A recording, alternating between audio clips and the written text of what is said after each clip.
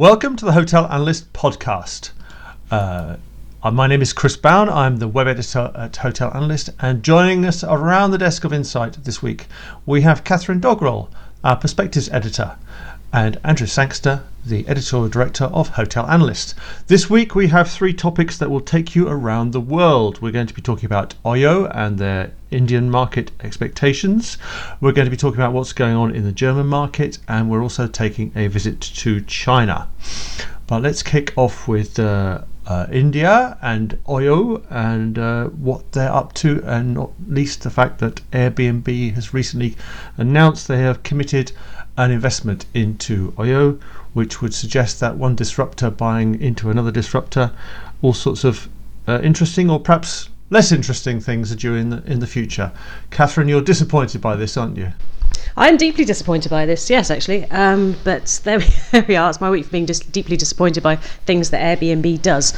So, yes, one disruptor plus another disruptor makes something not particularly fascinating, but probably cheap listing for all. And Airbnb has continued its buying frenzy after Hotel Tonight by putting in what we hear is between $150 and $200 million into Oyo. And Oyo's houses and villas will now be listed on Airbnb. So lots and lots of fun for Airbnb, who's still progressing slowly but inevitably towards their IPO. And yes, more access to the market for Oyo, more looking like a other technology travel company rather than a hospitality company for Airbnb. Fun times. It's interesting that you're seeing Airbnb jump in on Oyo.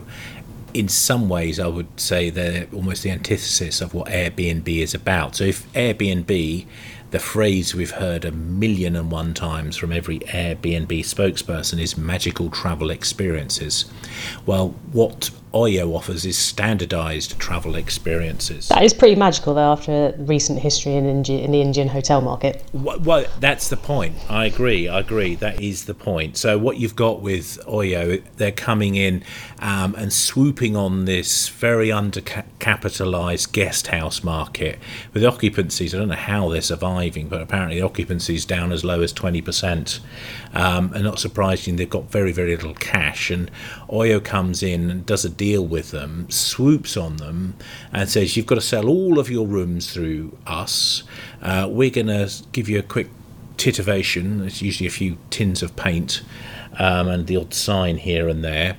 And then we're going to market your property, and usually quite successfully. They raise occupancy, they raise rates, and the owners have liked it. But of course, there's the inevitable lashback because Oyo is taking 25% or so of the revenues, and the owners are getting a little bit annoyed in some places because of that. Now, that's worked quite well in India. In China, interestingly, the rumours of the commission level are that is around the sort of low single digits, and they've had to do that to obtain market share. They've gone in there being uber cheap, and whilst they're claiming to be in the top 3 or 4 of Chinese hotel chains, if you look at the amount of money Oyo are making out of China, I doubt they'd be in the top 10 in terms of the hotel chains. So it's a very different approach they've had to adopt for China, and indeed I think it's going to be interesting the approach they're going to adopt elsewhere. And the UK is sort of in the sights of Oyo.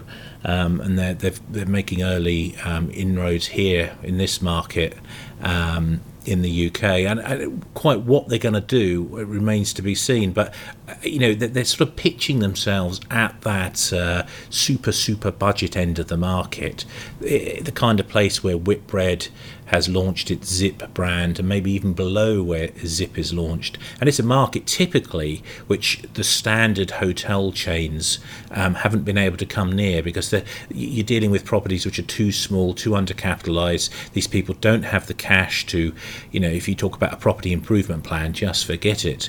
They don't have the money for that. But Oyo has a solution for this marketplace. So I think it's quite interesting. I'm just puzzled as to what and how we describe it, because it's sort of a sort of mix and match of all the different bits of sharing economy platform, of franchising, of consortia. All of this is in the mix here with Oyo, and I think, like a lot of entrepreneurial operations, they're making it up as they go along, and working out where they can get some cash in the business. But it's going to be fun to watch, and I think it's genuinely innovative.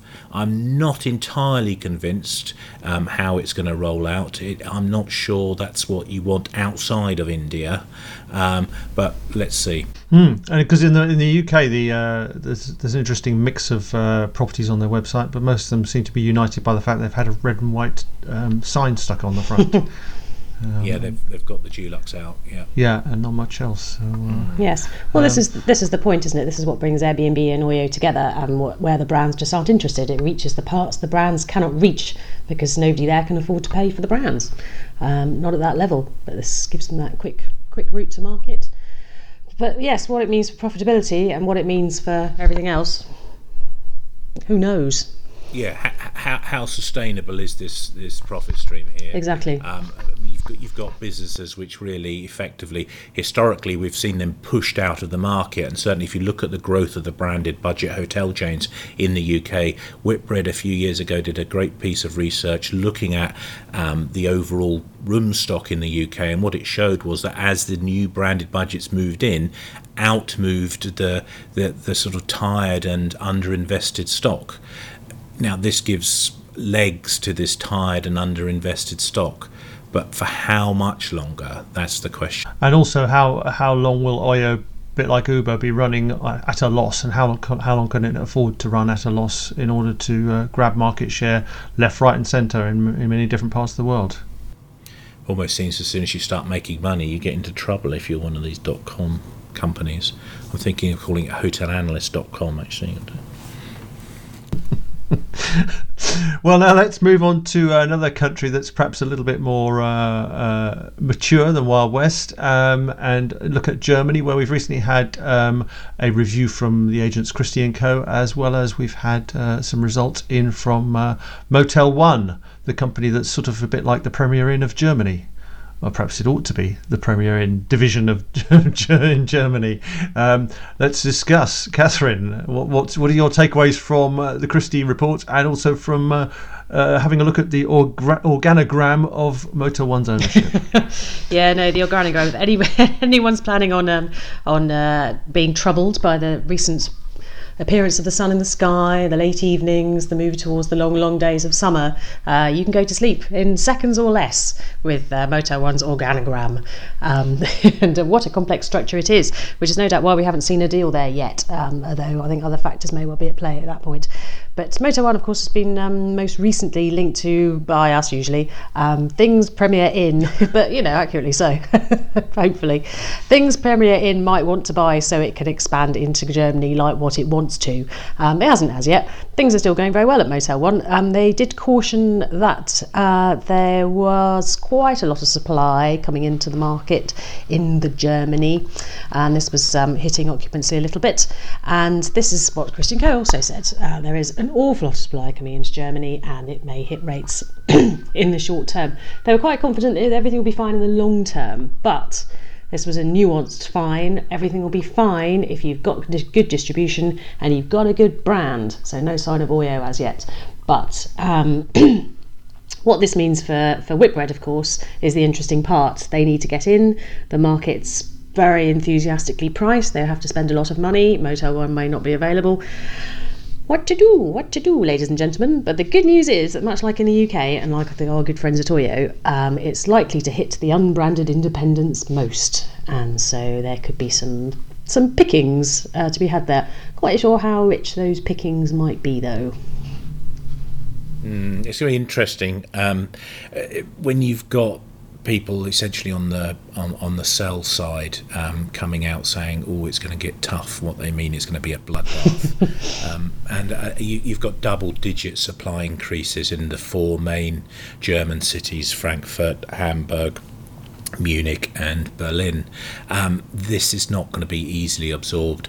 Germany also has a problem in that it's really struggled to get its rates off the floor. If you want to go and stay in a luxury 5-star in a European capital city at a bargain basement price, you can do little better than Berlin, I would suggest. And unfortunately, it looks like that situation is going to continue for some time.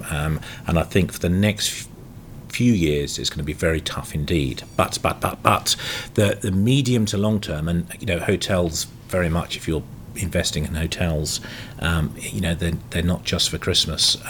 You've got to think the 10-20 year horizon, and in the case of Germany, I think there's some really good news coming here, which is that the Germans are going to have to radically shift how they currently have their economy structured. Their trade surpluses are obscene. They're getting towards the double-digit level. They just can't carry on with that. Not unless they're, if they have any ambition at all of holding the Eurozone together, certainly, and avoiding the wrath of people like Trump. They're going to have to shift into a more consumer-orientated market, and of course this move is going to really benefit our industry, the hotel sector in particular. So I mean that's the sort of really good news in the long term. Europe's biggest economy is going to have to shift and see a very significant growth in this in the hospitality sector, but you're going to have to hold your nerve in the short term. And there's lots of the properties in Germany are leased, aren't they? So not generally on kind of flexible leases, but on fairly fixed or index-linked leases. So short-term pain for the tenants. The people I've talked to who are much closer to this than I am, or will ever be, they're suggesting that they're on a much more rational and sensible basis, the lease structures they have out there. I mean, there was, 20 years ago, a period where a lot of hotel development companies, they'd structure unsustainable leases, and that took decades to wash out of the system, and for 4 decades the German industry was the butt of many a joke because of just how bad it was. I don't think we're in that kind of situation again in terms of the leases themselves, even if they are as you point out, Chris, fixed. That does of course make it tougher, and from an operator perspective that it gives them a huge amount more exposure, and I think you've got to be super careful when you're looking at these companies like Motel One, which is significantly leased. To our third global market we're looking at this week, and that's China. And one reason for us taking a look at this is that Huazhu, who we used to call China Lodging, have recently put out their full year and fourth quarter results. This is very much just a China focused operation, and they've got over 4,000 hotels across China, all in the budget end, but moving their portfolio gently up from that. Catherine, you've had a good look through these numbers. What stood out? Scale and upscale is what Huazhu is all about at the moment. You'll recall they did have a strategic agreement with Accor and some cross-ownership fun as far as shares go, not as far as the hotels go. And so onwards and upwards they go to, I think, 80% of the pipeline is now mid-scale and upscale. They're launching new upscale brands. They're having a collection brand. It's all come together. They're a real boy now. But, so yes, about Huazhu, they hailed the growth of things like Mercure, which they've been slotting into their pipeline quite successfully. But as you said, Chris, they've come from budget and they are moving up, whereas the big global operators have come from luxury and are now looking to slowly sift down and see what they can pick up in China. And we shall see where the two cross over in the middle and whether that's going to work out. But they're all about their managing and franchising, and it's kind of all coming together for Huazhu. They had talked about looking overseas, and not a call goes by where somebody doesn't say, when are you looking overseas? And look, indeed they are. So we look to see what will happen there. There was some mention of, I can't remember what it was now, I think Singapore or something, so not terribly far overseas. A couple of calls ago, there wasn't any mention of that this time round specifically, but I should be intrigued to see what happens when they make that big leap. It's interesting, this mix that you've got going on between the economy budget hotels at one side and then the upper mid-scale and upscale and luxury and what have you, and it is very much one good, one bad, the bad being at the lower end of the chain scale segments. What's interesting, I think, with China is just how it's shaping up to look so much like the US hotel market, which has been a catastrophe if you're in the economy hotel space for most people, but it's been pretty good if you're in an urban market and you're upper mid-scale or higher. You're doing pretty well. And China does look like it's turning into that sort of a market. It's still, in terms of brand penetration, it's only about a third or so of the properties are branded, and most of the unbranded are in that, and again, undercapitalized small hotel market. Not as bad as India's, but still there is a shortage of cash there, and I actually think a lot of them are just going to have to exit the market, and there'll be a bigger focus on this. Well, I guess that's where Oyo is going to jump in and try and pick up some, so we'll see how that all plays out. So I think, and also, and if we jump back to what we were just saying about Germany, I think there's a similar story here with China, in that their economy is switching towards the service end of the spectrum, away from being just focused on manufacturing. Again, global geopolitics is playing its role here. They need to. The wrath of Trump is there, and they need to be seen to be not running such huge trade surpluses. And the good news story is, again, for our industry, it's going to benefit as they switch to spending money on services, and the travel and tourism very much embedded within the experience economy piece, which is going to see the growth in the future, I think, in China. So I think, and while the Chinese economy is, in relative terms in a slowdown, it's sort of 5% or even below, depending on which figures you want to believe, which from the nearly double digit they used to be on is a marked slowdown, still pretty impressive by Western standards. But that's impacting the manufacturing side, but not in travel and tourism, which seems to be pretty buoyant still. The other thing I think on the Chinese market, as we touched on with Huazhu, is what they're going to get up to overseas. I think the days of the great outbound capital thing is over. The Chinese Communist Party, which has a very tight grip on these things, has said that you're only investing in hotels if they're part of the Belt and Road Initiative, otherwise forget it. And if you have invested them, well, you're going to be selling them off and handing the cash back, thanks very much. And we're seeing a bit of that going on. And we've seen Xinjiang move in on H&A's stake, obviously in Radisson, but Xinjiang, what's it going to do with its stake in Accor? So that's been quietly reduced. I think it was 12.5% or nearly 12.5%. It's now down at 12%, and I think that's going to be quietly taken down. There's no hope of Xinjiang being allowed to take out Accor anyway. That's been made quite clear by the French government. So, but there is a friendlier relationship with Huazhu and Accor, and Huazhu has a 4.5% stake in Accor, and of course they sell each other's franchises and so forth. So there's a cooperative relationship there, and that's likely to expand and grow, I think. And Huazhu is actually delivering, isn't it, on Mercure's, Novotels and Ibis properties in quite some good numbers as well. Yeah, for sure. That will wrap up our Around the World tour. Thank you for listening. We'll see you next week. Bye for now.